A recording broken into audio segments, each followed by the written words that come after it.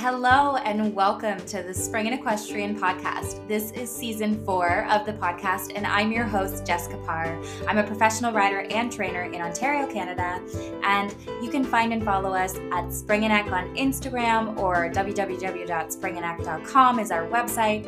This podcast is meant to help you build your skills and confidence as a rider, and also your relationship with your horse. I hope that some of these episodes can help you navigate the industry and just bring you a little bit of advice and inspiration when it comes to all things equestrian. So I hope that you can sit back and relax and enjoy the show.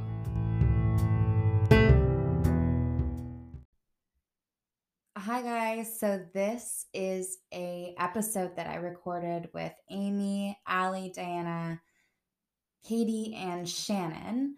All of their details are in the show notes. They're all young professionals in Ontario, different disciplines and backgrounds, and I have to say it's been one of my favorite episodes thus far because everybody got to kind of talk about common issues and topics that you guys had submitted for this episode. And there was a lot of reoccurring themes. We talked about what it's like being young professionals in the industry, some of the things that they felt are not brought up enough or talked enough about. And once we got through kind of introductions and the basic questions, then we got into the really honest and vulnerable conversation.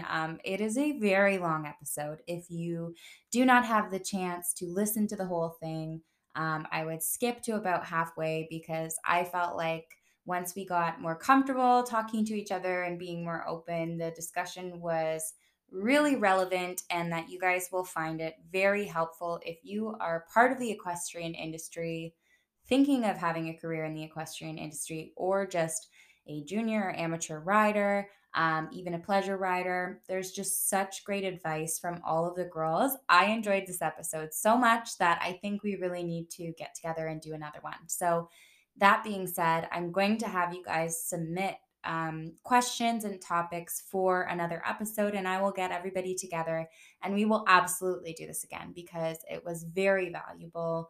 And I'll stop talking and I'll let you guys get right into it.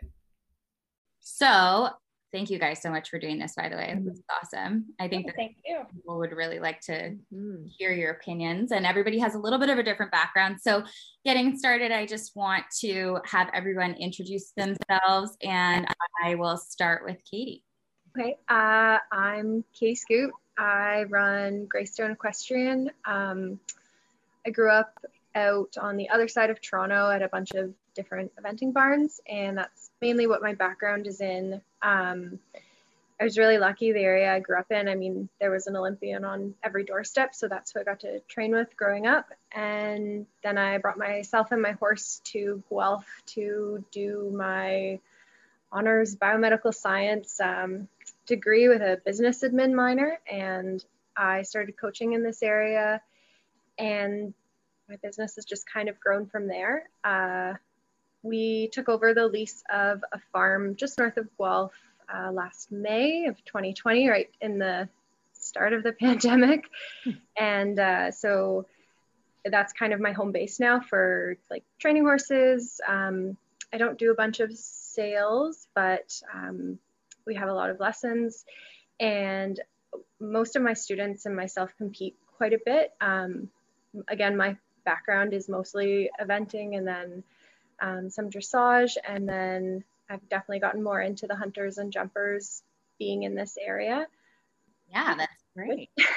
No, that's super. And then I will just jump to Shannon.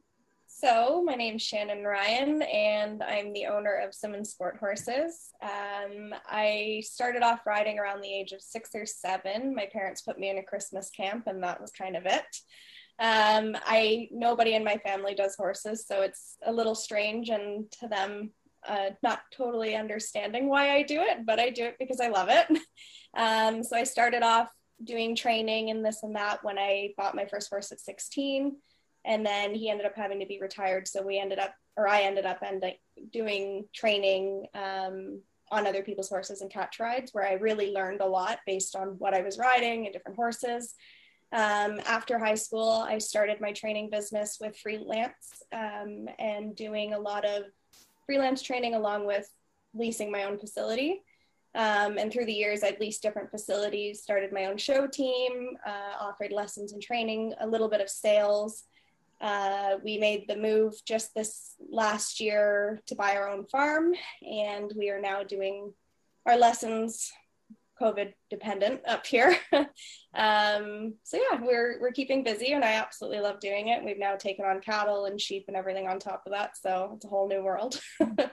But yeah, I love what I do, so I'm very fortunate to do it and kind of work my way into it as well. So fantastic. All right, and I'll have Amy pop on. Great. So my name's Amy Noonan of Equestrian. I grew up out in Nova Scotia, and I was lucky enough to grow up on a boarding farm. So I got to ride from a very, very young age, but I started out as a dressage rider. That's what my mom did. So of course you want to be like your mom, but I always did want to jump. So I did eventually get into that in my teen years. I got to play around a lot with the hunter jumpers, eventing, just kind of dabbling. I took a year off between high school and university and came to Ontario and groomed for an A circuit barn. So that kind of hooked me into the A circuit lifestyle, but I still went to university. At the end of university, I realized I did not want to go into finance, which is what I studied. And I started riding at breeding farms in Ontario. At that point, my family had moved to Ontario. So I spent 5 years breaking babies, riding a lot. And as I did that, I was able to slowly build up a clientele because nobody knew who I was. And I was lucky enough to eventually secure an assistant trainer job at a local show barn here. And I got to do some really cool big classes on other people's horses, which was really, really amazing. So now I'm back doing my own freelance thing. It's a little bit more low key. I really just enjoy teaching. So I don't really care about getting to the horse show so much anymore. And I've also been teaching or coaching, I should say, the University of Guelph IHSA Hunt Seat team for the past 7 years. So that's been super fun too. Probably my favorite things are going to those horse shows. So yeah, that's me. Awesome. All right. And I'll jump to Dee Dee. Okay, so I started riding just like everybody else, with at school barns and whatnot. I'm a hunter jumper rider. So then I went to some Trillium barns after that, and then started showing on the A's when I was pretty young, like 11-ish. Showed on the A circuit till now. So from when I was 11 till now. But when I was 18, 19, I rode with Sue Fish, who was just like a really old school trainer on the circuit. And I learned a lot from her. Her horsemanship is awesome. It's like one of the best, I would say. She really cares about the horses really, really well. And a lot of things that she taught me, I still remember to this day. And then I went to university, studied social work, mostly just as like a backup in case I were to ever get injured or something, couldn't do horses for whatever reason, just get an education. So did social work, graduated from Guelph Humber with that. Moved to Europe for a couple of years and rode at a big sales barn there called Shakamala, and they have tons of horses, so there's lots of riding there. Horse rode around, came back after a couple of years because I was offered a job in Burlington to run this. Now Hugh Graham's in it, but it was at the time they wanted to just run this stable as like a show stable, so came back for that, worked there for a couple of years. So anyways, then I went to work for Carly Campbell Cooper as her assistant trainer. Worked for her for a couple of years. Now she moved to Peterborough. So I'm still at the same facility in Burlington on Guelph Line there, Guelph Line Dairy Road. But now Ann Audie took it over. Now I work for her and also do freelancing as well on the side, which is awesome. Fantastic. And Allie. I'm a dressage trainer. I grew up in Campbellville, Ontario, just outside of Milton. My mom had a boarding and lesson stable there, so I've been riding since I could walk. I started showing dressage when I was 6, but then I went the pony club route. So I showed dressage, eventing, and the jumpers. And then from there, I had a Hanoverian that we bred ourselves, and he was a very difficult horse. I wanted to make him an eventer. He was very naughty. So then I said, okay, fine, you can be a show jumper. He was also very naughty. So I said, it's either dressage horse or dog food, you can pick. And he did not want to be a dressage horse either, but that was our last job for him. So he eventually figured it out. And then I worked with David Marcus and Nicholas Fife, who were dressage trainers in the Campbellville area. And I was a working student for them for on and off, depending what they're in Florida or at home, but for 5 or 6 years. And we got my horse to kind of the FEI juniors level. And then after high school, when I was 18, I moved to California because I got a position as an assistant rider to Jan Ebling, and he was on the Olympic team for the States. And his farm, the Acres, was just outside of LA. So that was a really neat experience to take my horse and move there where I was riding, 10 FEI level horses every day. And then I got to travel with the US team to Europe and groom for Jan. Well, he was campaigning for Normandy WEG that year. But unfortunately his horse had a sprained a tendon. So that didn't work out when we came home. Then after that, I trained back with Nicholas and David, and I went to Young Riders on the Ontario team with that same horse, which was pretty cool because he went from being really naughty to being the first step in my career. And then I went to university at Laurier for psychology, just as something to do. The only thing I didn't want to do growing up was train horses, but here I am. So we did that. And then I started teaching a bit freelance for a year and a half. And then I got the position at Winterwood Farms, where I'm manager and trainer. And I have a full barn of mostly training horses. We show on the national circuits. We don't really have Trillium and A circuit in the dressage world. We have kind of just bronze, silver, gold, and then CDI. And yeah, so I've been here for over 5 years now. Wonderful.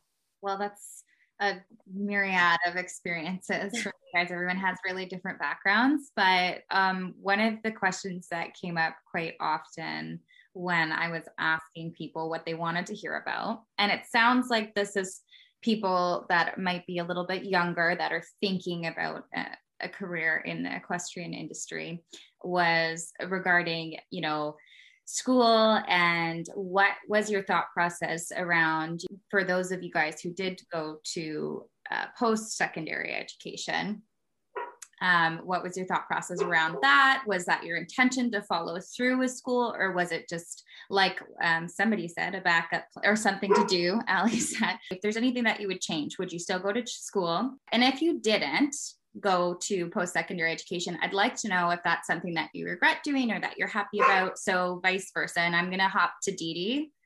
I think the reason why, growing up, I definitely knew that I wanted to do horses for a living, but to actually commit to that is kind of scary because it's so out of the norm, at least for where I grew up. I grew up in Oakville. Everybody at my high school went to university. It was almost even frowned upon if you went to college, which is just so wrong because there's so many successful people that don't even go to school at all. But regardless, for me, it was just expected, I guess, to go away to school. And my parents, they wanted me to just go to school for something, anything. They just said, just get an education. There's no harm getting an education. If you still want to do horses at the end of it, that's fine, but you just need to go to school for something. And social work really interests me. And if I didn't do horses, I would do addictions counseling, I think, is what interests me the most. That's always interested me. Going to school is good, and so for so many different reasons. In the horse world, you're communicating with your horses all the time, but I'm sure everybody here can agree that there's very few trainers that have great people skills. So I think when you go away to school, it teaches you the social aspect and just how to communicate with different people and manage different personalities, because I think a big downfall of this industry is sometimes the way that the professionals conduct themselves with their clients and with other professionals in the industry. So I think just getting different experiences like that when you're young helps you in the long run. That's such a great point. Yeah. And everyone's nodding their heads while you're talking, but I'm going to hop over to Shannon and get your take on it. So I didn't do anything post-secondary. I do wish I did, but I kind of had this life-altering experience that kind of forced me to continue with the horses, continue working in barns and things like that in order to keep my own horse and to be able to keep riding. I was working at a vet clinic for about 6 years, and that was kind of the role I was going to continue with, either vet school or vet tech. But due to the massive life change, I kind of had to go, okay, well, I need to make money right now. And I had to work so many hours in order to afford the horse's board, right? So it wasn't really something I was ready to let go of. And clearly I'm still doing it, so I'm still not ready. But yeah, I definitely would have gone post-secondary if I could have. But at the same time, that experience at that time was probably the worst thing that ever happened to me. Whereas now I think it's the best thing that ever happened to me, because I was able to kind of get out of my shell. I'm a shy person to begin with. So I was able to get out of my shell and really have to work for my own way in the horse world, dealing with certain individuals and this and that. And you really have to kind of not take things so personally. And that's one thing that I really was never good with, because I was raised to worry about what everyone thinks of you and this and that. Whereas now it's, you can't change people and you work as hard as you can, and that's what you do. And I probably wouldn't have continued in the horse world if it wasn't for that experience, which I'm very grateful for, because I love what I do. And I think it's a job that you can do even without, papers behind you and things like that. The experiences you get, whether it be through clinics, different coaches, which I was very privileged to be able to go to Florida and ride and train and things like that. Some of the trainers I've had in the past are amazing as well. And they were also, their lives were poured into this, and they didn't go to post-secondary education as well. So they were very much like on the same boat as me. So whenever I'd sit there and be like, oh, I'm not smart enough, they're like, you can ride, like, you're fine.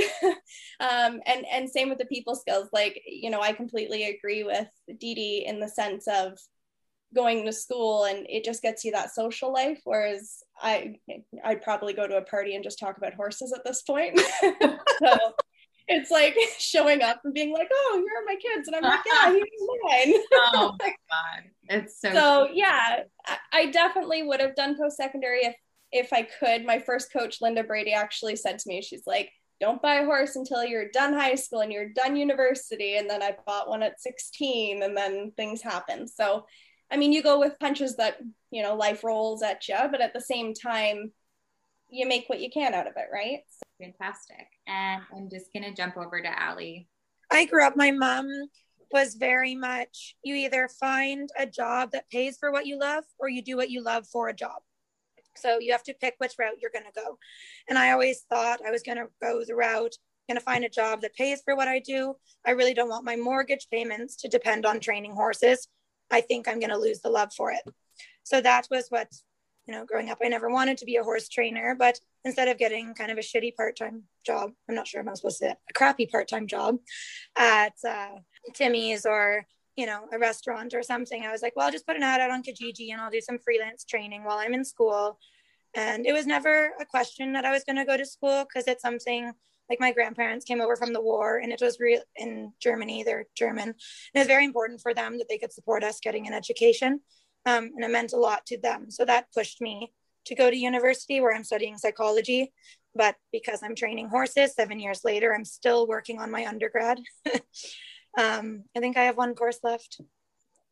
But I find it a little bit difficult for work-life balance. So I've taken a very minor second job. I started volunteer firefighting with the local fire department. So that's something a little bit fun to keep me out of the barn, and down the road, that might be a route that I go. Not that I would ever stop being a pro, but cut down on it and have another income source to support, that I don't have to train horses, or I don't have to sell a horse. It's more that I can keep the love and still do it very competitively and professionally. Do you have a picky eater? Have you tried changing your horse's feed, supplements, mixing sugary treats in like carrots, apples, molasses, applesauce, the whole thing with no success? Equine Omega Complete will help take the inflammation out of the digestive tract of your horse with as little as 4 days. Become a believer and watch them lick their feed dish clean. Check out the website for more information at www.southern-equine-omega-complete.com and use the discount code podcast21 for 15% off your order. That's a great point. I'll start with Amy. Yeah, for sure. I feel like a lot of ground has been covered here, and I feel like I relate to a lot of the points that Dee Dee and Ali made. Again, for me, university wasn't really a choice. I remember when I first caught the bug, we had a boarder. I think I was a teenager, and she was a sort of elderly amateur, and she was having issues with her horse. So I remember the first $10 I made for riding this horse and helping her out, and it kind of hooked me. And I thought, well, that's pretty cool. I love riding and I can make some money doing it. So maybe that's what I want to do. And I remember my parents bringing in a friend of theirs who was in business in Halifax, and he sat my sister and I down, because my sister is the same as me. She is also a freelance trainer. And he basically tried to talk us out of being horse trainers. And we were like, okay, I guess you're right. We need to make real money. So similar to Ali, it was always, you should make money to pay for your horse, not you should do horses for a living. And I really did think I was going to do that. I loved studying finance, and I really thought I might be able to sort of sell my soul into the office life, but I had an office job in university in the summers, and I spent every summer just wishing I was at a horse show and outside. Like, that's all I wanted to do. So between that and by the end of my finance degree, I had some moral issues with the finance world. So I just decided that I can't be inside working in an office. I need to do what I want to do. So that's kind of my take on it. Yeah, that's awesome. And Katie. Yeah, so like, I guess like a couple other people, my parents are not horsey, and you know, it was very much funded by myself, like even through high school. I mean, I was like the definition of a barn rat. I still am, if we're being honest. So going to university was never even an option in my house. Like, to not go, you had to go, or like you were moving out of the house, you were paying your own bills. Like, I love my parents, but they're super strict, and I do credit a lot of like where I am to how I was raised with that. So when I was a teenager, I actually got really, really badly hurt when I was 16 in a riding accident. I broke a bunch of bones, I had whiplash, big concussion. And the way the medical industry treated me at the time was awful. Like, you know, I went to my doctor's 3 weeks later, and he was poking at my collarbone, and he's like, "Oh, when did you break this?" And nobody had diagnosed it, even though I was x-rayed for an hour and a half. So, you know, I was kind of your typical type A student, I guess, in high school. So I got good grades. So I appeased my parents and was like, I'm going to go and be a doctor, and I'm going to revolutionize the healthcare industry, which obviously has not happened. But I've always been really interested in, you know, human kinetics and how the body works. And so when I found that biomedical sciences program at Guelph, it seemed like the perfect route. And, you know, within that program, we sort of called it pre-med. If I'm being honest, I didn't really admit to myself that I really early on knew that I wanted to do horses full time. You know, you start out loving this and you want to do what you love, but you do have to put food on the table. And I mean, we all know you're not going to get rich doing this, but you'll live a really rich life. I added a business minor in my last year. So I was in school for 5 years, and the business minor has been great for doing like the business side of the industry, and definitely like the communication or those dreaded taxes at the end of the year. It's nice actually having an understanding. And I try to like tell all my students this who want to work in this industry: get a degree in something that you enjoy. And it doesn't have to be a degree in horses. Like, if you like psychology, or, you know, understanding how people work or how the body works, there's so many options, because there are so many nights I have gone to bed and been like, what am I doing? Like, am I going to be able to afford to pay for my truck? And, you know, oh my God, I have 5 students who want to go to the show. I have a 2-horse trailer. How am I going to make that work? And I can't afford to upgrade the trailer. So just knowing that you kind of have a backup plan and that you're going to be okay. For me, it feels like a safety net. Well, I think there's a through line with what everyone said, which is funny because I think the next question was one that was asked over and over, which was, has there ever been a time where you wanted to change careers or you felt like maybe you shouldn't be doing what you're doing? So I don't think we'll go through that because it looks like everybody has really had those moments where they question what they're doing.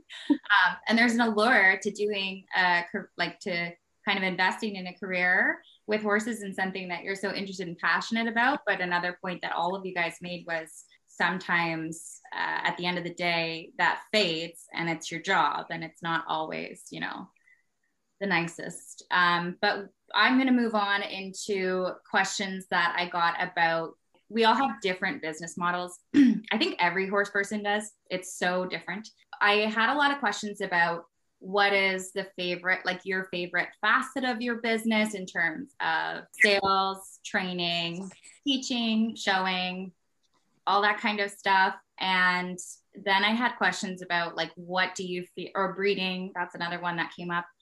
What do you feel is the most viable or lucrative in terms of a business, and what is actually your favorite part? So I think I will just go ahead and I'll start with Amy for this one. I am going to start off by saying, I would say my business model is not the most lucrative. Strictly freelance teaching it's hard. It's a lot of travel, and you don't get to make the same sort of connections as far as, finding the horses for clients all the time. A lot of them want that independence. They want to find the horse themselves. So when it comes to something like sales, which can be super lucrative, it's really hard. It's hard to make money doing that.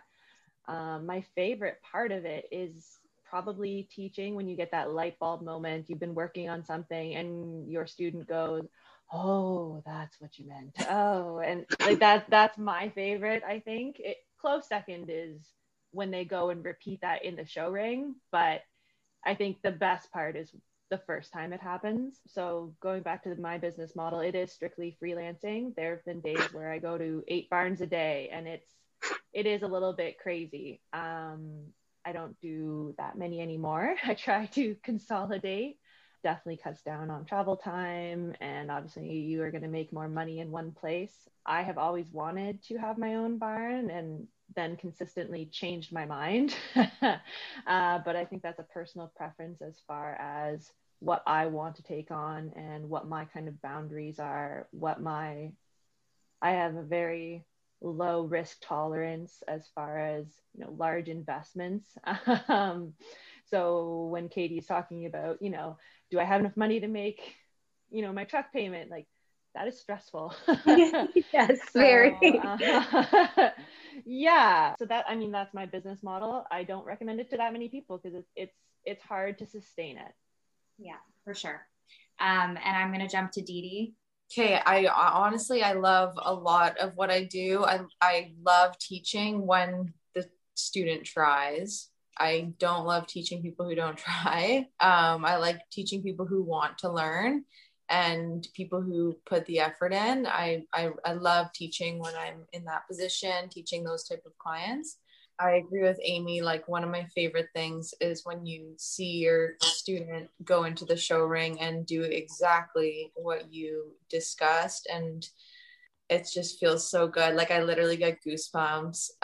There's been so many times where a student has gone in and just executed everything perfectly or close to perfect, and I literally get goosebumps and could tear up in the moment. It's just such a good feeling. My favorite part is horse showing. I typically a good show ring rider, so I don't really get nervous, and I ride generally well under pressure. So I really enjoy horse showing, and it's even better when you're not paying the bills and it's your clients' horses. That's the best. But it's still it's really rewarding when you are bringing one of your own along. And this year I have one of my own to take to the shows, which will be nice. I just imported her, so that's going to be exciting for me. Yeah, the most lucrative part I would say is the sales. It really is, except it is risky, obviously. But that is for me, for what I do, where I make the most money for sure. There's been times where I think I have thoughts, maybe I want my own stable, like, which it sounds appealing because you get to make all the decisions, but then it's super not appealing with all the overhead and trying to make the ends meet. So I was so happy to do what I did overseas and then just get paid to ride. And then the reason I came back here was because, again, I didn't have to lease the stable. I was just getting paid to train at the first stable at Shenandoah. And then when we went our own ways and when I went to work for Carly, again, same thing. I get to ride all these nice horses. I get to do the teaching. I get to do the sales, but again, no overhead. And then that's kind of what I find the most comfortable. Also, at the end of the day, I still get to spend time with my family and my close friends. So not having that complete commitment of having the stable as your own is honestly very freeing. Yeah. And so I think I'm going to jump to Allie. You mentioned that you're out of Winterwood, right? Yep. And is that a lease situation for the facility? No. So there's an apartment on the facility. So the owners, they're really wonderful. They live here. They have their house. And then my boyfriend and I live in the apartment on the property. So board and training are run completely separate, but I get to live here in exchange for managing the farm. So I do night check and we turn in the horses, but we don't do morning chores or stalls. Oh. So I get to spend all my time training, but I still have control over, who is here and how the barn functions and who works here and how the horses get cared for. I'm quite particular. I've never lived where my horse is not. Since I was 4 years old, I've always been on the same property as my horses. So I was thinking about that the other day. I'm like, I don't know when I've ever lived somewhere where I wasn't responsible for the care of over 30 horses. I was thinking about that. I'm like, a 4-day vacation is a really long vacation. I was thinking about it. I don't know the last time I had a day off, right? And to me, a 6-hour day is a day off because most days are between 12 and 15 hours. So talking about that, a couple of the other ladies mentioned that work-life balance thing. I'm not very good at it. And it's something I am working to improve. My businesses, I do a little bit of sales. I don't really like it because I like to really love my horses that I work with. And so when they come in for sales, I find there's a disconnect because I know they're leaving, right? So I don't like to sell my own horses. I don't like to sell other people's horses. I'll do it. I have made some money in the past that way, but it's not the business model I want to build my business on. I like the day-to-day training of the horses that are here. I still do a little bit of freelance because that's what I did before I got the position here. And I didn't want to drop all the people that supported me when I was first starting. So I keep a select group down in Ancaster Way that I work with twice a week. And then otherwise I'm here at the farm. Awesome. Yeah. Everyone is a little bit different. So it's awesome to have the different perspectives. And I'm going to jump then to Katie and then to Shannon.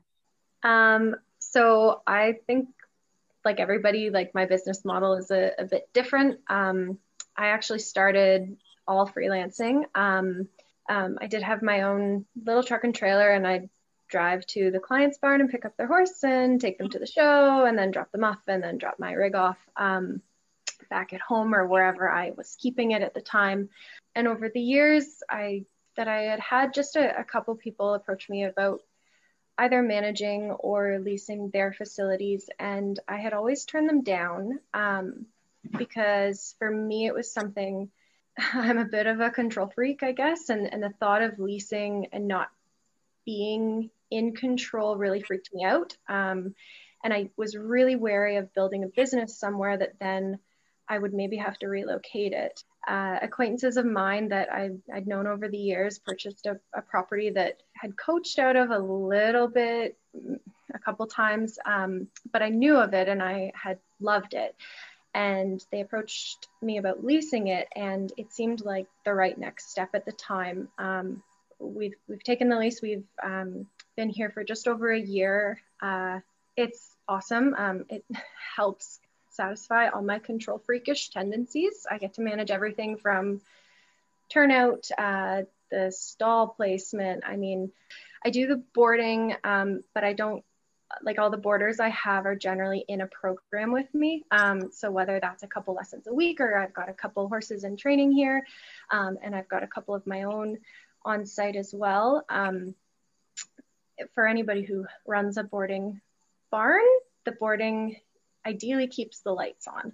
And then I do still freelance. I try to make like routes, so I'm not, like Amy said, bouncing all over between a bunch of different places. Sometimes that's difficult, but some days it's just not possible to go drive an hour and a half round trip for one person when you've got 3 or 4 horses to ride and 5 lessons to teach on site. But yeah, so that's kind of my business model right now. So I love the competing. I always have. I find it way more stressful when my students are in the ring, because you can't like be in there nitpicking and you want to help, but you have to just let them do it. So the competing is always going to be like my favorite, but I absolutely love the training and the teaching, and like other people have said, the little victories. Fantastic. And I lastly will talk to Shannon. Well, I've definitely sold my soul.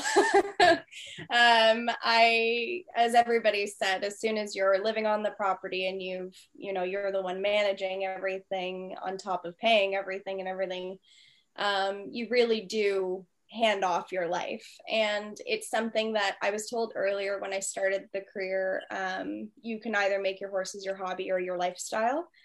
I don't think I meant to do it purposely, but it's similar to Katie, where I had boarded and I had done this and that and the freelancing, and just not having that control really bothered me, because you'd put all this work into a horse or a student, and at the end of the day, you didn't control what that horse was getting or turnout or anything like that. So you were kind of fighting the odds that way. So similar to Katie, I started off freelancing, and Amy as well, where I was just driving everywhere. Like, I think I put 200,000 kilometers on my car one year. And it got to the point where I couldn't afford to keep up the car. I couldn't afford to put the kilometers on it, put the gas in the tank, and then still have myself be a full glass for other people. So I was kind of running myself ragged. I had a few people approach me where they were like, we see how you take care of your horses, because I would rent like a block of stalls in those barns. And they said, what do you think about if we were to board with you, if you were to go somewhere? So that kind of started into the leasing of facilities. But as everybody's also said, you could be building your business and doing so well, and then all of a sudden you need to relocate the next day. So that I found to be probably the hardest part with leasing. And that's kind of what's changed my business model, because I was doing boarding, training, sales, things like that. Whereas now it's changed because we've moved locations, bought the facility, but we've had to build the facility as well. So with building the facility, barns are expensive. And I was able and very fortunate to be able to get a 9-stall barn, but I own quite a few horses. So I'm not able to offer the boarding because we're building paddocks as we go. I found, and I don't know if everybody else agrees with this, but I found with boarding, like you said, it only keeps the lights on. It's not paying. Sometimes you're paying out of your own pocket to keep somebody else's horse there, because you want to go above and beyond and you want to help as much as you can. Or you see a horse that's maybe not gaining the same as others, you want to give that much more hay, but it all costs more, right? Or you get a dirtier horse or this and that. So my business model at this point in time is the breeding and lessons. I'm making a decent amount with the lessons. We've got about 40 students now, and it's keeping me very busy. But I think the thing I love the most about this business is I've been able to dabble a little into therapeutic, and I found my heart in that. I think I love teaching my students. I love bringing them to shows. I love, even if they don't get a ribbon, they still come out of the ring smiling, because I've always instilled the fact that you're just here to have fun. Whatever happens. If you don't come home with a ribbon, cool. Thankfully, they've, gotten their ribbon, so they've been happy. But I dabbled in therapy for a wee bit, and to see people, either being adults or students or kids, open up when you think they wouldn't, just seeing what the animal can do for them, it kind of brought me back as to why I fell in love with these animals and how they became my best friend. And then I became that crazy horse girl that shows her photos of horses at parties. And that's definitely where the direction of my business will be going, is therapeutic. But with therapeutic, doing the therapeutic and dabbling in it has actually made me want to partake in courses to be able to be certified to do it. In a way, you know, without having a post-secondary and this and that, being able to get those experiences kind of brought me into a new business that I'd really like to, you know, put my foot into and offer here. That's so exciting. So I'm going to move on and talk about, I got a lot of questions about training young horses, starting horses. There was a lot of questions. So I'm going to try to like lump that into one or two questions. I guess the most prevalent is, you know, how have you learned your skill sets with training horses? And how do you think you approach starting horses or training young horses? Is there anything unique that you like to do? I got a lot of questions about specific like tack and all that. So we won't get into the nuances because we just simply don't have the time. But if you have a method or what you like to see, what you like to start with, I know people are really interested in that. And it may not be young horses. It may just be horses that come in for training or need a restart, that kind of thing. So if you guys want to start with that, Allie, I'll start with you on the horse training side. Sure. So I don't do a lot of restarting of horses. I really don't want to get hurt. I can't really afford to get hurt. So I try not to take something in the program. That's not what I specialize in. I'm trying to create competition horses that are good partners for amateurs. I have a lot of appreciation for those who do. But, you know, going back with that, you have to pay your bills. I just about 3 years ago, I tore my meniscus lunging a horse. And I tore my meniscus and my ACL. I lived with it for 3 years and it was aggravating a lot. So I finally did the surgery, and that was a simple thing.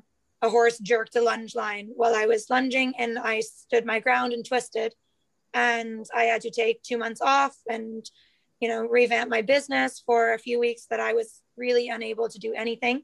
So that put me in perspective how much I have to protect myself, because that's my money making. So when I start young horses, pretty much all the ones coming into my program, I've known them since they were born. I know the breeding farms. I know what kind of handling they've had. I know the people who've been handling them. So that gives me a lot of confidence in what I'm dealing with to start the young horses. Dressage gets a lot of flack for, oh, you ride with really short reins and really big bits and you make them prance around. But I like to start them without a discipline. I start them all in a loose ring snaffle or an egg butt or a D-ring, but nothing other than a snaffle. A close contact saddle, usually with a half pad, so things are a bit less intimidating. And then once they don't kill me, walk, trot, canter in the arena, then we go out on the trails and work around the paddock, sometimes with a buddy, get them to the point where they're on their own.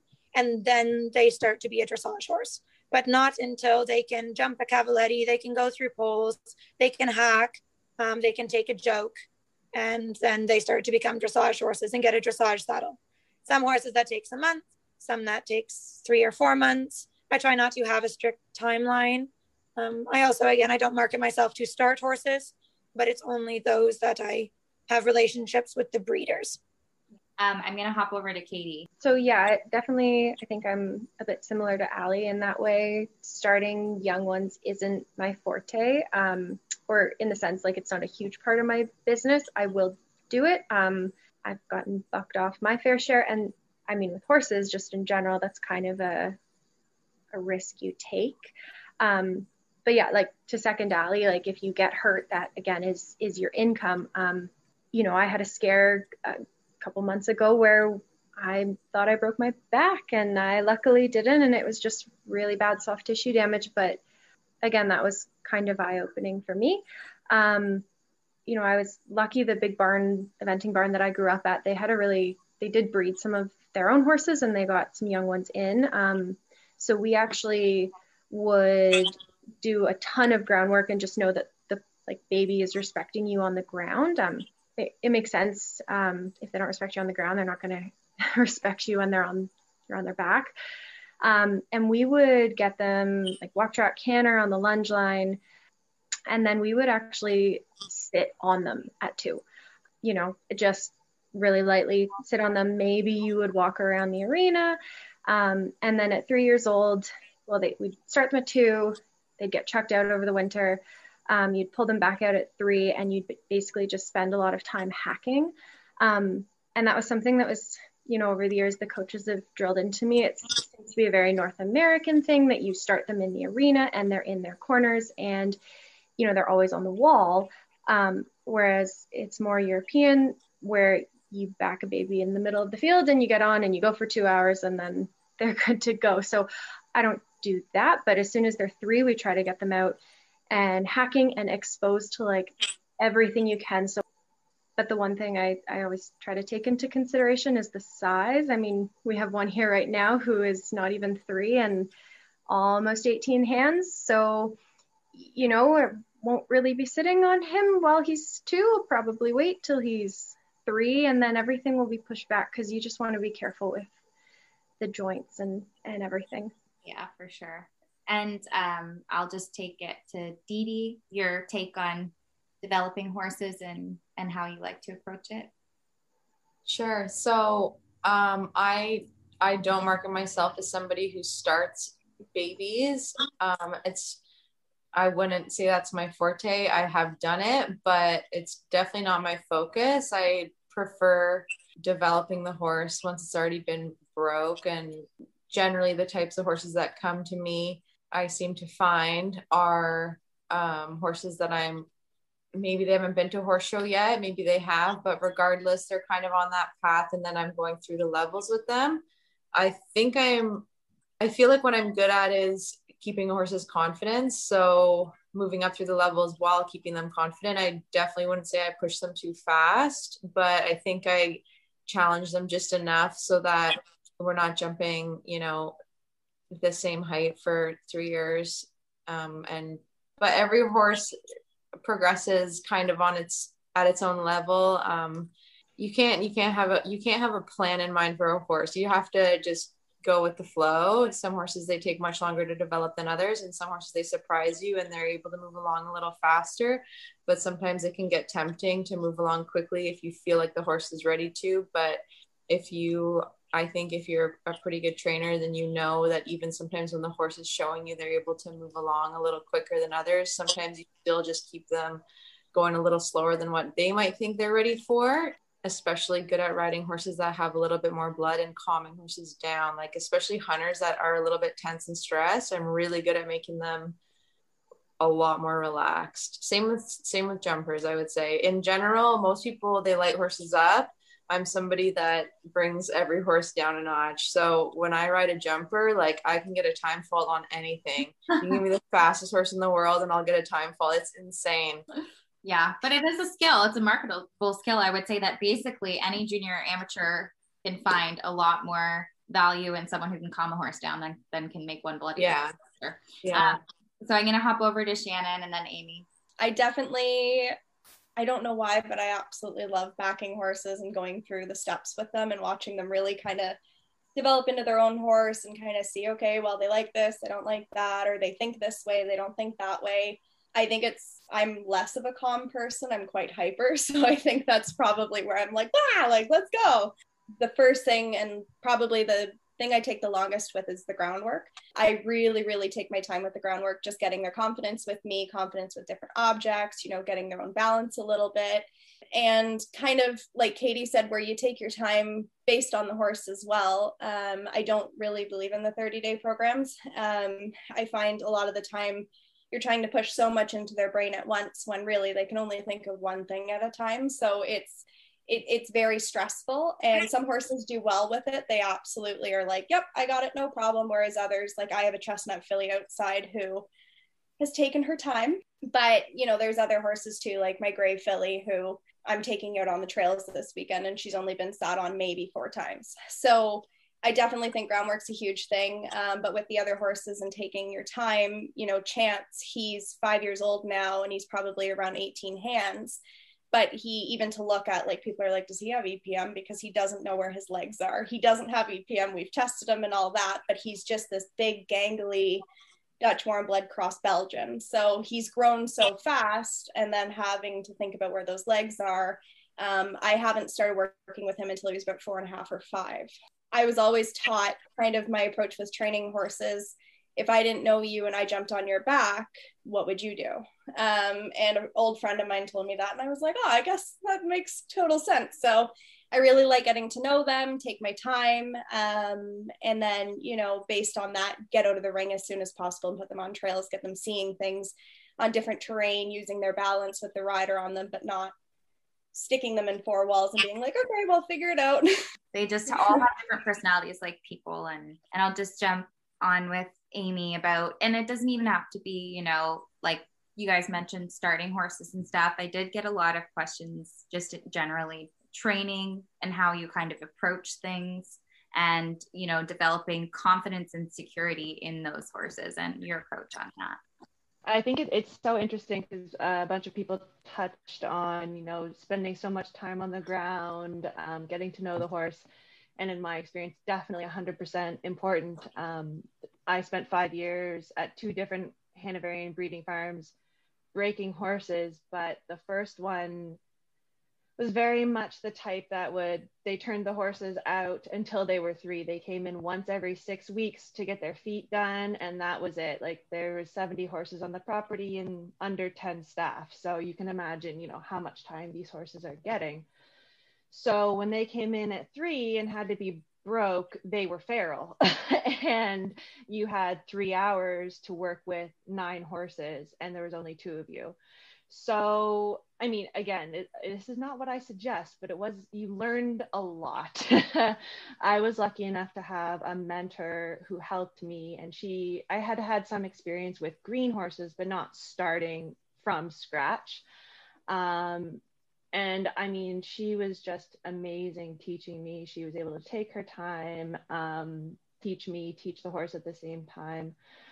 But, you know, things that you take for granted, like somebody mentioned using a half pad instead of a full pad. I mean, yeah, because these horses that I was working with had never had blankets on. So you put a saddle pad on, and that can scare the crap out of them. So, you know, even just working saddle pad on, saddle pad off, saddle pad on, saddle pad off, until, you know, that kind of thing is normal, but at the same time, you're trying to get stuff done.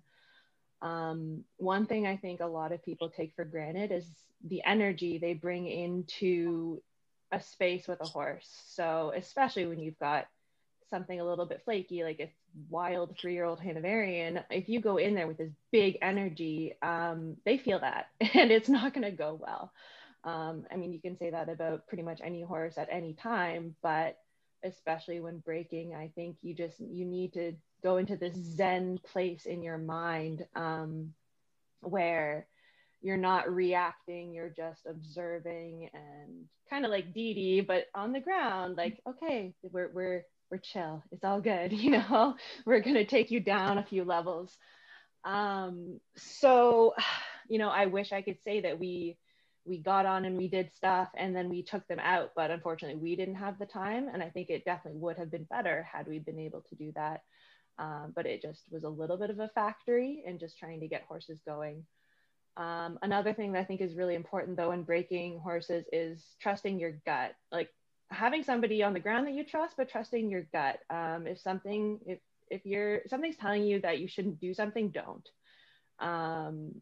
I had to do a sales video of a 3-year-old, and it had never trotted under saddle. It had walked under saddle with somebody else, but that person hadn't sat on as many babies as I had. So they asked me to get on, do the first trot under saddle on this lunge line, and they take a video and they send it to the prospective buyer. So, you know, I was in my early 20s. Sure, I'll do that, no problem.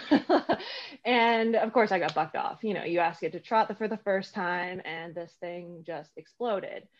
I got back on, second time it was fine, we got the video. But, you know, it's things like that where people have mentioned you can really get hurt if you don't trust your gut. So, I mean, that's not like a training tip, but it kind of is. Trust your gut and like watch your energy, I guess.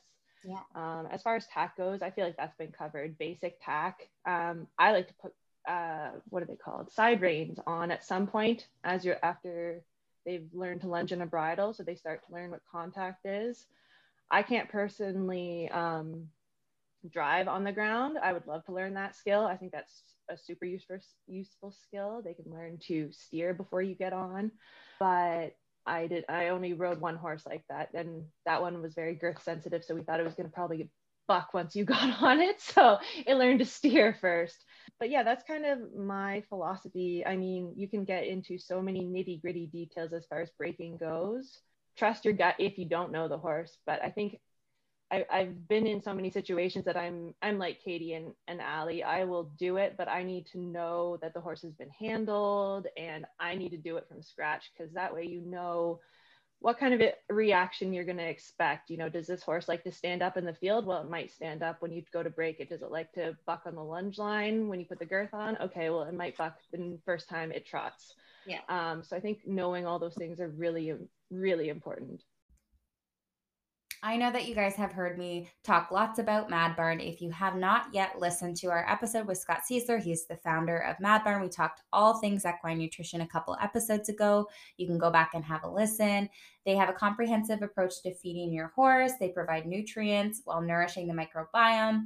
They help reduce costs, increase performance, and ultimately improve the well-being of your horse with their supplements. They simplify your feeding program, and they focus on the 3 pillars of nutrition, gut health, and performance. You guys know I use their products, but also if you just want to check out their website, it's www.madbarn.com. They have a plethora of resources for you to look at your horse's nutrition, analyze the diet, just look through their products and their testimonials and all kinds of different studies that are related to equine nutrition. I think it's very valuable and informative if you want to check it out. If you are shopping, you can use the discount code SPRINGANDAC. That's spelled just the way it's spelled on the website or Instagram for 5% off of your order. And I will let you guys get back to the episode. Absolutely. It sounds like none of us are cowgirls, but can I interrupt for 1 second before we move on? Yeah. I wanted to just say one more thing that I thought of, and then also I wanted to say how much I agree with what Amy just said about trusting your gut. It is so important, like when it's with riding or training, when you're training clients, like it is insane how many times I've thought in my head, I don't know if I really should point that horse at that jump, and then I just follow through with what I think and don't do it because I feel like for whatever reason, I'm just saying, you know, maybe a specific spooky jump. I'm thinking, I'm going to jump a couple more of these simpler jumps first before I aim this horse at that jump. And then I follow through. And the odd times where I've not gone through with what my gut feeling is, always it goes the way my gut's telling me it's going to go. Yep. One thing that I feel like maybe more up and coming trainers and maybe trainers in general should also keep in mind when training is to try to adapt your training style a little bit more to what the horse's needs are. I see and I get sometimes horses where they're like being groomed into going a certain way, but the horse clearly doesn't want to be ridden that way, or like you have to ride the horse the way it wants to be ridden and train it the way it wants to learn. I think that's one of the most important things to keeping the horses happy and confident too. And I think any trainer has made that mistake where you think, I'm not sure it'll be fine. And then every single time something happens. Yeah. And, some great advice that has been here on the podcast before and that I've really learned, like, it's something that just hits you in the head like a board all the time as a trainer, is don't get greedy. It's like you get this perfect course. You want to just like jack one fence up or just do that line one more time. And then that's it right there. Like, don't get greedy because something always happens. So that's great advice. So is there anything, and Dee Dee just mentioned one, but is there anything in the industry as a whole, or even in your section of the industry, that you feel like could change or that isn't talked about openly? Do you have any advice around that? If there's anything that comes to mind. You're at the show and you watch, every horse needs to be schooled from time to time, but sometimes you really just see someone like beating up on a horse, like pretty good. And you just think like, man, these horses don't have to let you ride them. Like, I don't know. It's just hard for me to watch sometimes because I think like they're getting nothing out of this, you know. This is all pleasure for your client who you're trying to set this horse up for. So I wish maybe it would just be a little bit more apparent when trainers are trying to get through to some horses, like, you know, maybe that horse just isn't fit to go exactly to the T the way you're asking it to go, or to do that exact job you're asking it to. Maybe it doesn't want to jump a meter 20. Maybe it's suitable for 0.90. Like, Absolutely. I wish that would change. Yeah. And everyone's nodding their heads. Yeah. Were you going to say something, Amy? You're on mute. There you go. I really wanted to add on what Dee Dee said there. I think sometimes horses are pushed a little too much just to go to the horse shows. People are either chasing points, and, you know, rather than giving the horse a break, it gets bantamine instead, you know? So, you know, further to that, listening to the horse and paying attention to what's going on. And to your point, Jess, you know, I think it'd be great if people sometimes weren't as greedy as they are, you know, give the horse a little bit of a break, pay attention. You know, you're constantly having a conversation with the horse. Your whole ride is a conversation with the horse. So you say something to them, they respond. Now you have to respond back. It's not always the same thing. You're not always adding the same amount of leg pressure or hand pressure. I see it in a bit of the eventing world, and I'm sure it's in all the other disciplines too. With my students, I have a rule that, especially with my eventers, you train a level higher than you compete. And I say to them, and I say it in a joking way, but I mean it seriously. If I'm sending you out on course, I need to know that you are going to come back to me in one piece. And that's really important for me because I have gotten hurt doing it, and I don't ever want anybody to get hurt. We don't say, you know, none of us send our students out to fail. And we want to see them succeed. So I think, you know, that goes with listening to the horse. And then growing up in the eventing community, I mean, people look at me like I have two heads, but sometimes it does take you 10 minutes to get to your warm-up ring because everybody is stopping you and asking about your dog, your horse, your mom, your brother. And it sounds kind of goofy, but it's like really wholesome community. And maybe it's, you know, because we're eventing and we're all a little crazy galloping over those solid objects, you know, kind of more of that. I would love to see it in other disciplines too, that like community support and that teamwork. And, you know, I know so-and-so is my competitor and I'm going out against them, but I also want them to come home safely. And I don't wish anything bad. And one of my previous coaches summed it up perfectly. And he said, be competitive in the ring and then leave it, you know, be friendly, be supportive, cheer everybody on. Like for me, it'd be nice to like be able to cheer on an old client. Yeah, and that's such a good point to be made because I think this comes up a lot for people.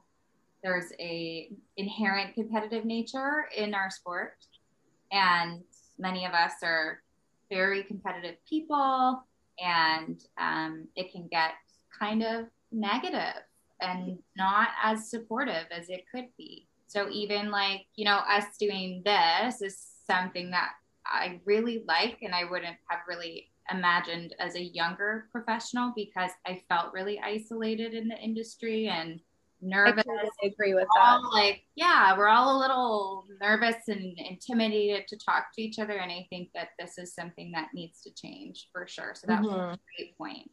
And definitely. I'll just jump to Shannon quick.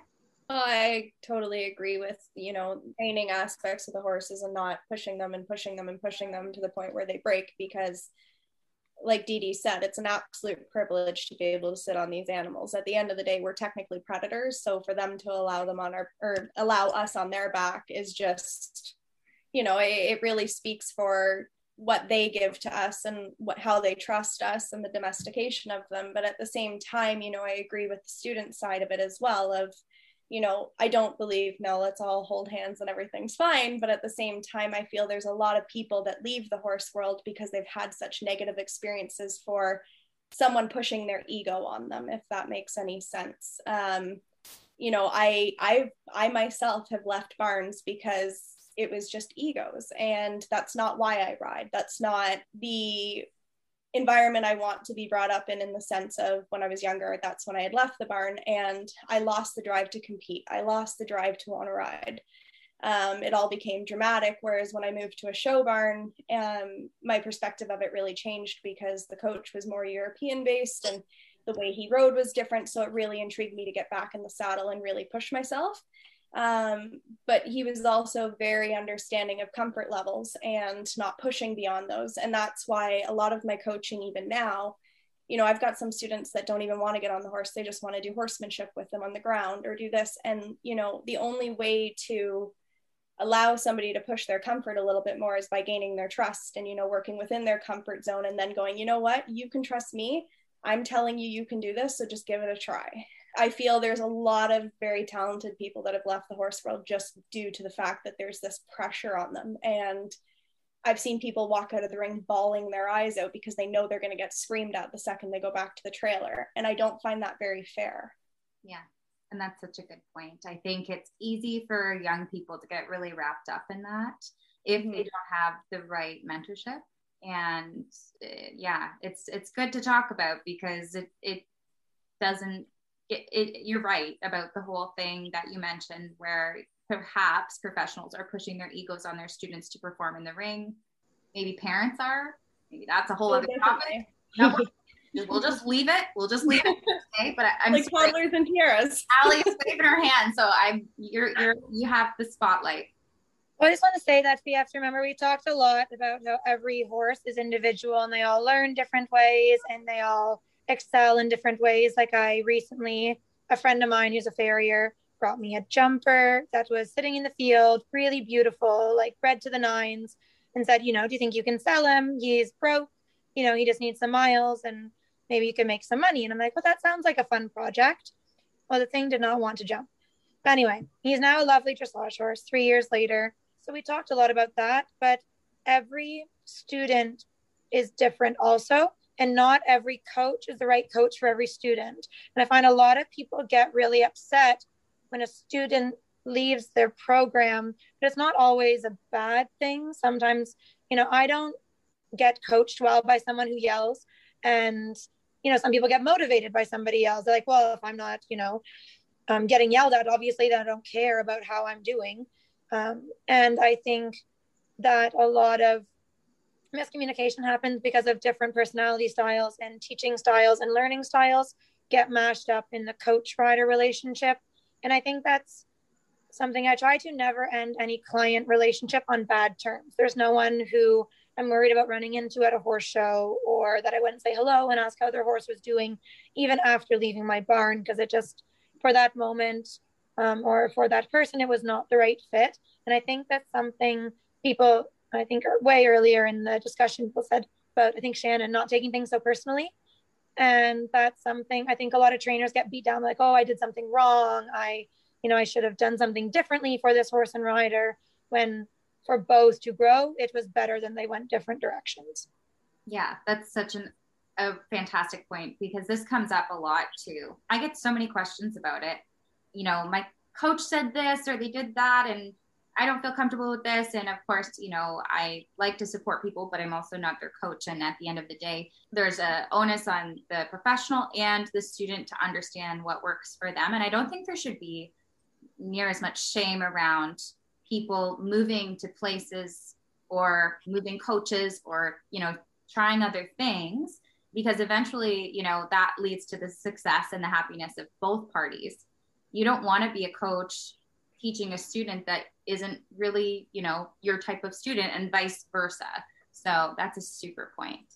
And we covered some really interesting ones. And back to what Dee Dee and Amy were talking about, I just wanted to add on too, and here I am supposed to be interviewing, but yeah, I get a lot of experiences where I will try horses for people shopping, for instance, and get the lowdown on horses that are maybe difficult or just generally mean. I'm not going to use the names that people like to kind of refer to horses as. What I find commonly, for instance, I just bought one home 3 weeks ago that was just inexplicably angry. When I looked at it, probably something I shouldn't have brought home, but I just felt like it was a pain response. And I think what you guys were talking about in terms of the horses having a conversation with you, it's kind of heartbreaking sometimes to see people blatantly ignore those communications from horses, because all that horse needed was a huge dental overhaul, and it's a different animal. That was just an excellent point to be made. And I think that it's really important, even for young riders who are listening to this, to maybe pay attention to those little signals. Maybe your horse isn't having a bad day, maybe they're actually hurting, that kind of thing, because it's something that I come across quite frequently, and no one really talks about it. It's not always a training issue. Sometimes it's something else. So I just want to add on that, because I think you've brought up another really good point. For any young riders listening, we're going through a situation with one of my clients right now, and other trainers in the past, and not to speak poorly, because I think there's more to the story, but if you are feeling that your horse is not right and somebody is telling you it's not, it goes back to what I think Dee Dee said, or Amy, or everybody second, like, echoed it. Trust your gut. Don't let your coach tell you that it's nothing or it's fine. Like, if you feel a hitch or something, I mean, we all know you can go and spend thousands and thousands of dollars on vet bills and diagnostics, but you know, I've said it to my clients too, like, if you're insistent that it's something and the one vet doesn't believe it, well, let's get a second opinion. And if we can be open to that, I think as an industry and even as trainers, or, hey, I'm really struggling, I don't quite know what to do with this horse. What if we go to this clinic and I think this clinician would be good, or so-and-so might be good for a lesson or two. I think we could do a lot and do well by the horses in that way, and the students too. yeah. And you saying that brought another different one to my head. But this is all great conversation, and I think everyone will really relate to it. Something I grew up with as a rider was dealing with professionals that I felt didn't have the humility to ever go, actually, I don't know the answer to this question, but let me get back to you. And then I found that this created a lot of issues ongoing, because you might be getting an answer, but it might be completely the wrong one, just because perhaps that professional, that trainer, or that coach just didn't want to admit that they really didn't know the answer. And of course, as a young person, you look at that and you emulate it at times, and there's a lot of pressure as young riders and young professionals to know everything. And it's fine. You know, I think that is probably the case in a lot of different careers. But in ours specifically, we're dealing with like these living animals, and it actually impacts them when we deal with this issue. So I don't know, you guys all nodded your heads like this is something that maybe you've come up against. And it's something that too, as a young professional, I did, because I felt the pressure to, you know, be able to answer certain questions that maybe I should have actually just looked to someone else to answer. So if anybody wants to speak on that, Amy. Yeah, I think one of the best things you can say is, I don't know. Similar to you, I've worked for some people who they just make up answers. And when you start to realize from your side that they're making up answers, you're going to lose your respect for them. And even if what they're saying at some point is true, you're never going to trust them. So I think being able to admit that when you don't know something, and you know, if it's a training problem and somebody asks me, why is this happening? Why is my horse flicking its head? And I say, well, I don't know, but it could be. And I'll give them a bunch of potential reasons, but I'm not going to say for sure, because I may not be right. And I'm not going to pretend that I'm always right, because I'm definitely not. I think being honest is really important, especially, and I didn't want to go there, but like, as we're all young professional women, it can be hard to be taken seriously sometimes. At least when I was certainly in my earlier 20s, I found it hard for people to take me seriously and believe that I actually knew things. So I think just continuing to be honest, but also demonstrating that, you know, you're not saying I don't know and I'm not going to find out. You're saying I don't know, let's figure this out together. Yeah, I think is it's key. Yeah, I 100% agree. And I think the other side of it, you know, being young and people really not trusting your judgment in some degrees, like there's nothing wrong with saying you don't know. And then like going back to the feeling your gut thing and trusting your gut, you know, there's many times where I've worked with owners where, oh, just ride it out of him, ride him out of it. And it's like, well, no, I'm the one sitting on their back. Like, I can feel what that horse is trying to say to me. So it's one of those things that you need to kind of detach yourself from it in a way. It's hard to sit there and constantly fight to be heard. I think that's the hardest thing being a younger trainer. Whereas if you sit back and you go, you know, I don't know how to get through to this client, that could be another way of being, I don't know either. You've gone to your this, that. I even went as far as paying for a PEMF session with this one horse because I was convinced it was pain. And sure enough, the guy just about fell on his face as soon as that thing touched his body because he was like, oh my gosh, this is the best thing ever. The owner chose not to continue because she thought it was attitude. So it also goes into training and even riding your own horse and this and that. If somebody says, no, keep pushing him through, keep pushing it through, don't feel wrong in saying, no, I don't feel this is right. You know what I mean? Like, take that step. I try to advocate to all my clients that they do truly know their horse best. And if they think something is wrong, I say, okay, why do you think something is wrong? You know, I'm not seeing what you're feeling. But if you think there's something wrong, you know, the vet is coming out next week, or how about we have the farrier look? Or I try to refer to other professionals in that, not as a, I don't know what's going on, but that there's experts in this field. And as a trainer, we know a lot about the horses in their everyday, you know, especially if you manage the farm, like, you know, how they eat, how they drink, you know, are they not as willing to reach down for their hay on the floor? Maybe they got shots the other week and it's a reaction to the shot, right?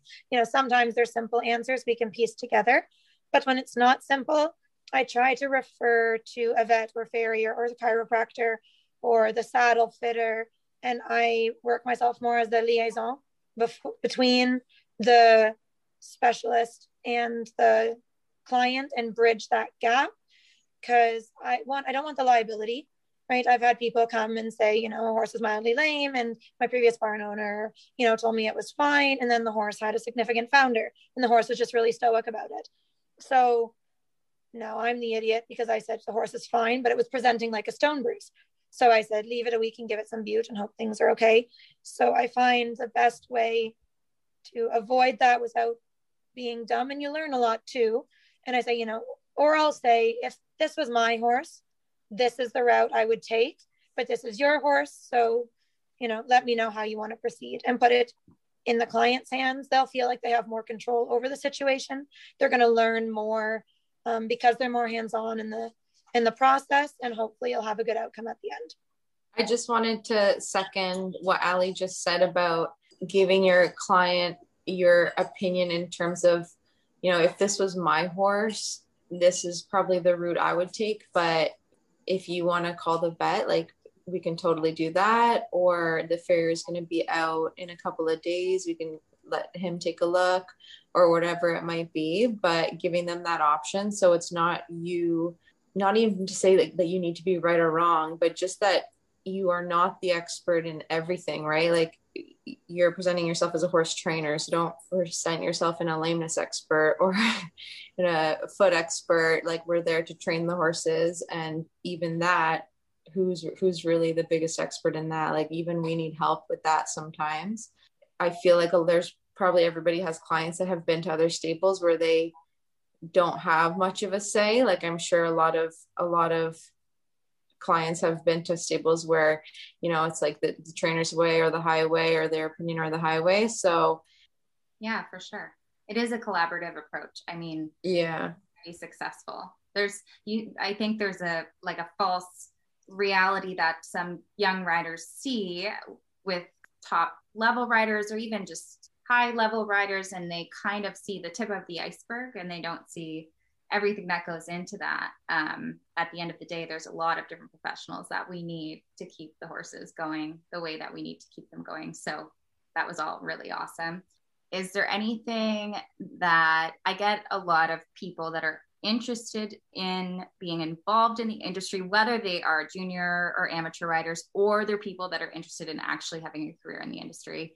Is there any piece of advice that you would leave them with, aspiring equestrians or people who are involved, looking back on your experience up to this point, something that maybe you learned the hard way, mistakes you've made along the way, anything that you could leave them with on this episode? I think the best thing to do if you want to do this professionally is to get obviously as much experience as you possibly can. You cannot learn this stuff from a book.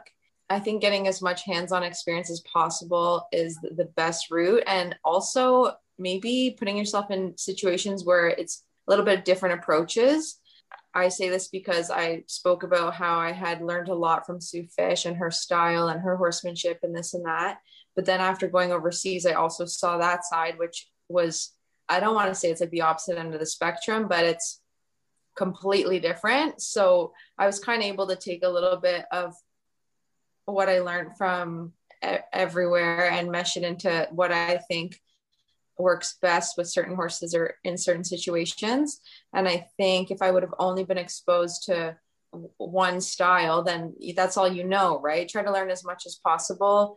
Even, you know, having friends that are kind of more focused on the horsemanship part versus the training on the horse's back or the showing of the horses. I feel like just learning as much as possible and then continue to learn. Just because you've declared yourself as a professional doesn't mean you can stop or should stop taking lessons. I still take lessons, and I think everybody still should take lessons even once they become a professional. There's always someone that does it better than you, so why not try to keep learning more?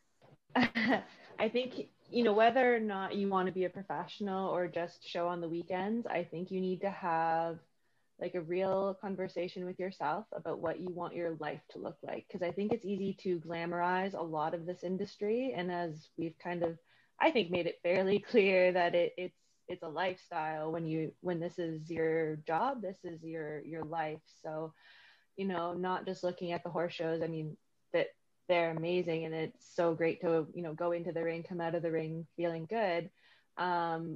But, you know, are you going to be missing, you know, can you sacrifice missing your cousin's wedding or, you know, family events, that kind of thing? What's important to you and what does it look like in your life? How does it all fit together?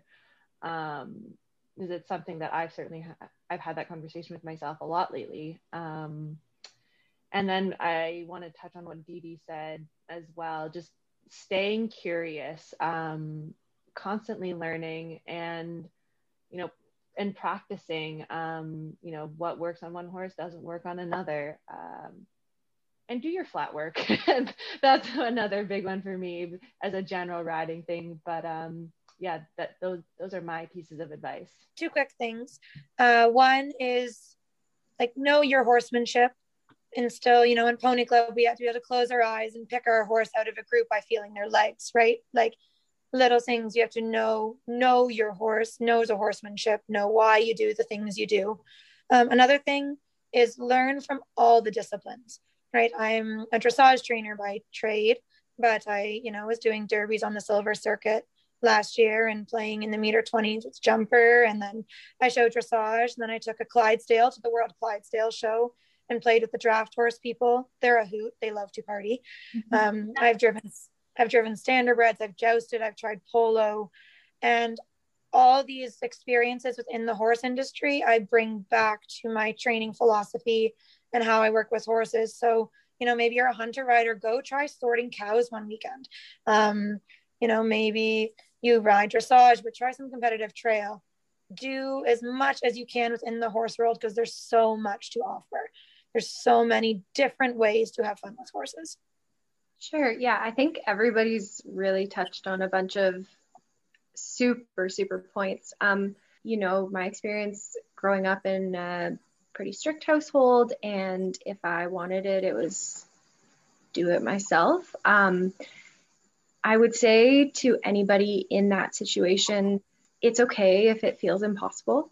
But the best thing you can do for yourself is get as much education as possible. And I've said it to my students too, if they've gone to a clinic and they haven't been happy coming out of it, even if you learn 10 ways that don't work, that's getting you one way closer to what works. And maybe it didn't work with this horse, but maybe it'll work on the next horse. So like what Ali said, do as much as you can with your horse, fully support that. And I'm behind it, and work for, like, I've been a working student for eventers. I've been a working student for a Grand Prix dressage rider, show jumpers. Like you can learn something from everybody, and you can never know too much. And I don't know, my favorite expression is you don't know what you don't know. And when you feel like you know everything, that's probably when you're in trouble, because that means you're not curious anymore. And I guess another point too, like you kind of raised it, Jess, listening to all of us talk, we all have such different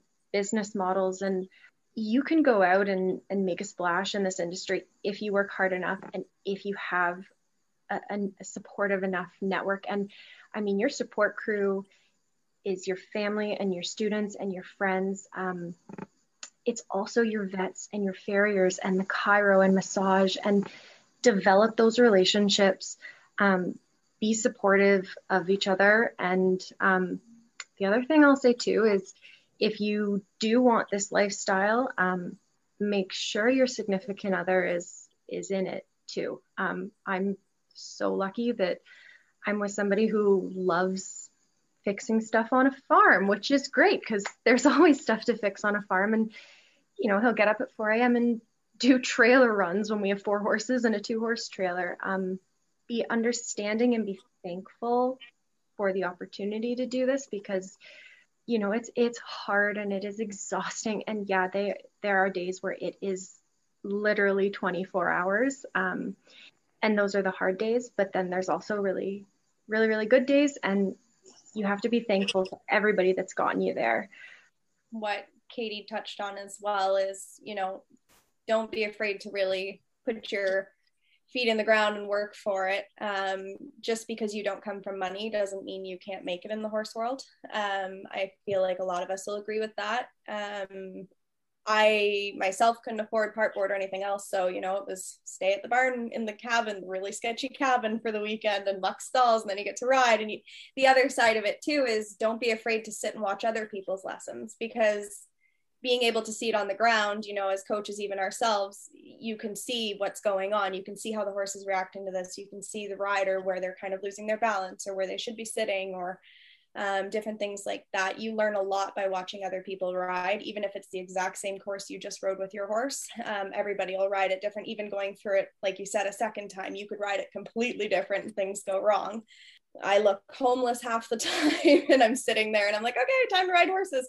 There's barns where you work and work and work, and it's a privilege to ride. So I think keeping that in mind, and also remembering why you got into it, I think that's the biggest thing, because there are a lot of people in this world or industry that will beat you down, and it's not on a purposeful vengeance type of thing, but it's the industry sometimes. And I think staying true to why you really got into this will get you back on the horse each time, instead of just quitting and, I can't reach that, I can't do this, I'll never be like that. You have a really bad fall and it's kind of affected your confidence that day. The best thing you can do is just get back on and work through it. There's many times where being a barn owner and having other people's horses, you have to put one of your own down. You have to keep going, and walking into that barn the next day, hearing them nicker, that to me is always my reminder of why I'm doing it. I love hearing that, even if they're telling me I'm late for breakfast. But yeah, I think the biggest thing is never stop learning. Learn from everybody you possibly can. Watch lessons, clinics, videos, everything. Don't be afraid to get out there and work for it. I'd love to do this again, because I think there's so much that we can cover, and we're getting like a bunch of different amazing perspectives. So this is really valuable. I thank you guys so much for doing this. It was super helpful. And I think people will really relate to all of your answers. Like I said, there's a lot more that, of course, this was like 2 hours. So thank you so much for your time too. Yeah, thank you for doing this, because I've been talking to my cows and sheep because I've moved so I have nobody up here. So it's nice to see people. I think everybody's in the same boat right now. Yeah, definitely. Okay. Have a good night, guys. Thank you so much. You too. Bye. Thank you. Bye.